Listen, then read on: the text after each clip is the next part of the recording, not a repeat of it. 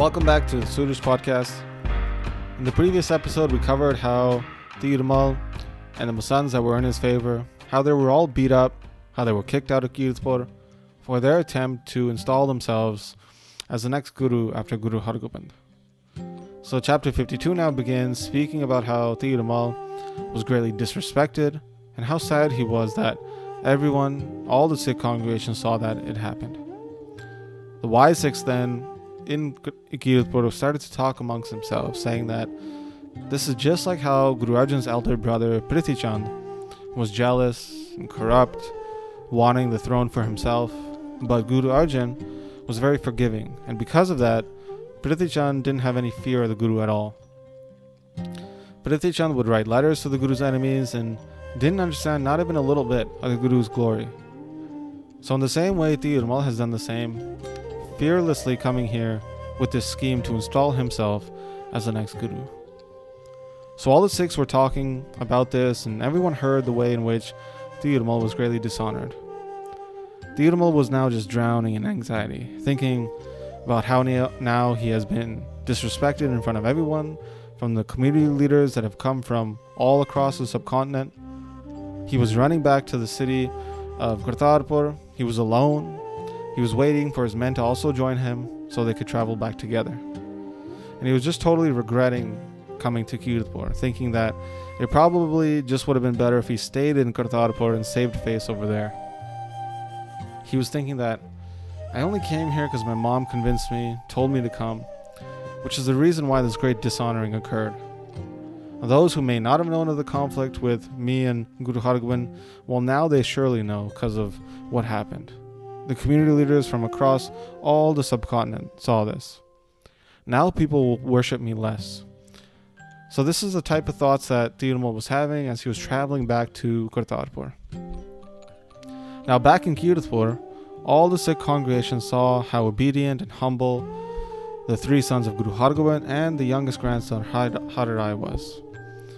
The Sikhs were singing shabads, intoxicated with its resonance. People were enjoying the festivities all around Kirtpur. They were playing Holi, throwing all sorts of colored powder at each other. Crimson red colors were floating up into the sky, and Guru Hargobind came out of his residence to join into the festivities. Sheets were placed down far and wide in Kirtpur for the congregation to sit down on. All of the Guru's warriors came for the festivities as well, and they were strapped with their weapons. The Sikhs placed down a beautiful throne for Guru Hargobind to sit down on, which had a beautiful color to it. On top of that, a very fine cushion was placed, and fancy fabric was draped on each side.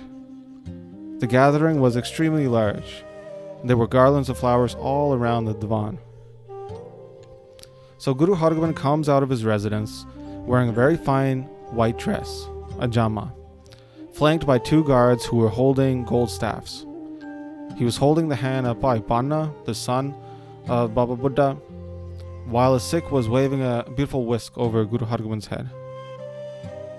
Guru Hargobind was slowly walking to the court, laughing and smiling with wide eyes, looking at the festivities. He was so much taller than everyone else.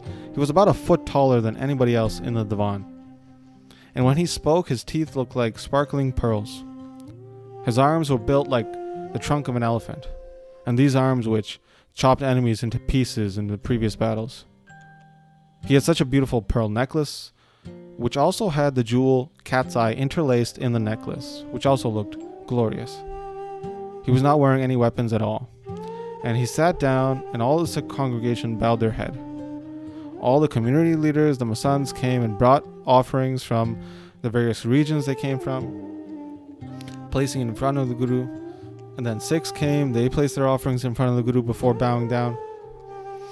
Then they started throwing this colored powder, the dark reds, the blues, powder of all colors, all over the place. It was as if clouds of this colored powder were rising up, and from them, rain looked like the pigment flowing down from them. Guru Hargobind looked glorious, like the moon entering the night, as he was walking through these clouds of colored powder. He was throwing all sorts of colored powder as well, playing in with the festivities of Holi. From all sides, Sikhs were playing Holi, Some were shooting out colored powder from a pichkari. A pichkari is a powder gun. Some were filling their hands with powder and then throwing it. All the Sikhs, even the community leaders, the Masands, were enjoying and playing Holi. Everyone watching from the side was also in great bliss. Everyone's face and bodies were covered in the powder of all colors, looking so wonderful. So this is how Guru Hargobind enjoyed Holi with all the Masands and all the Sikhs. And Guru Hargobind went around asking all the Sikhs if they were well, if they had a safe travel to Kiratpur. There was a great divan set up. The Rababis came to sing Gurbani beautifully, and the Sikhs enjoyed greatly the divan, and their love for the Guru increased immensely. So Guru Hargobind sat there amongst the congregation for about 4 hours, liberating many Sikhs. And after blessing many of them, he went back to his residence, where he then bathed. He put on some new clothing, he ate, and then he went to sleep. Guru Hargobind woke up early the next morning, about 3 hours before sunrise.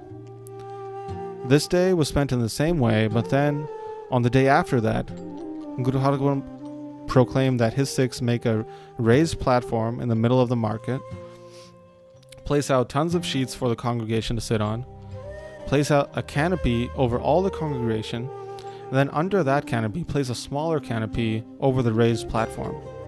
Make sure all the supplies that were used were brand new and beautiful, and that the Sikhs don't delay in setting this up. So Guru Hargobind made this proclamation, and the Sikhs went out to set this up, and then they were telling everybody as well that they should come for the divan, the court. So this is how chapter 52 concludes, and in the next chapter we'll look at how Guru Hargobind gives the title of Guru to the young Harirai in front of all the Sikh congregation. So that's where we'll pick up next time. But as always, we'd like to thank those who are supporting the podcast through the Mangalacharan Patreon page.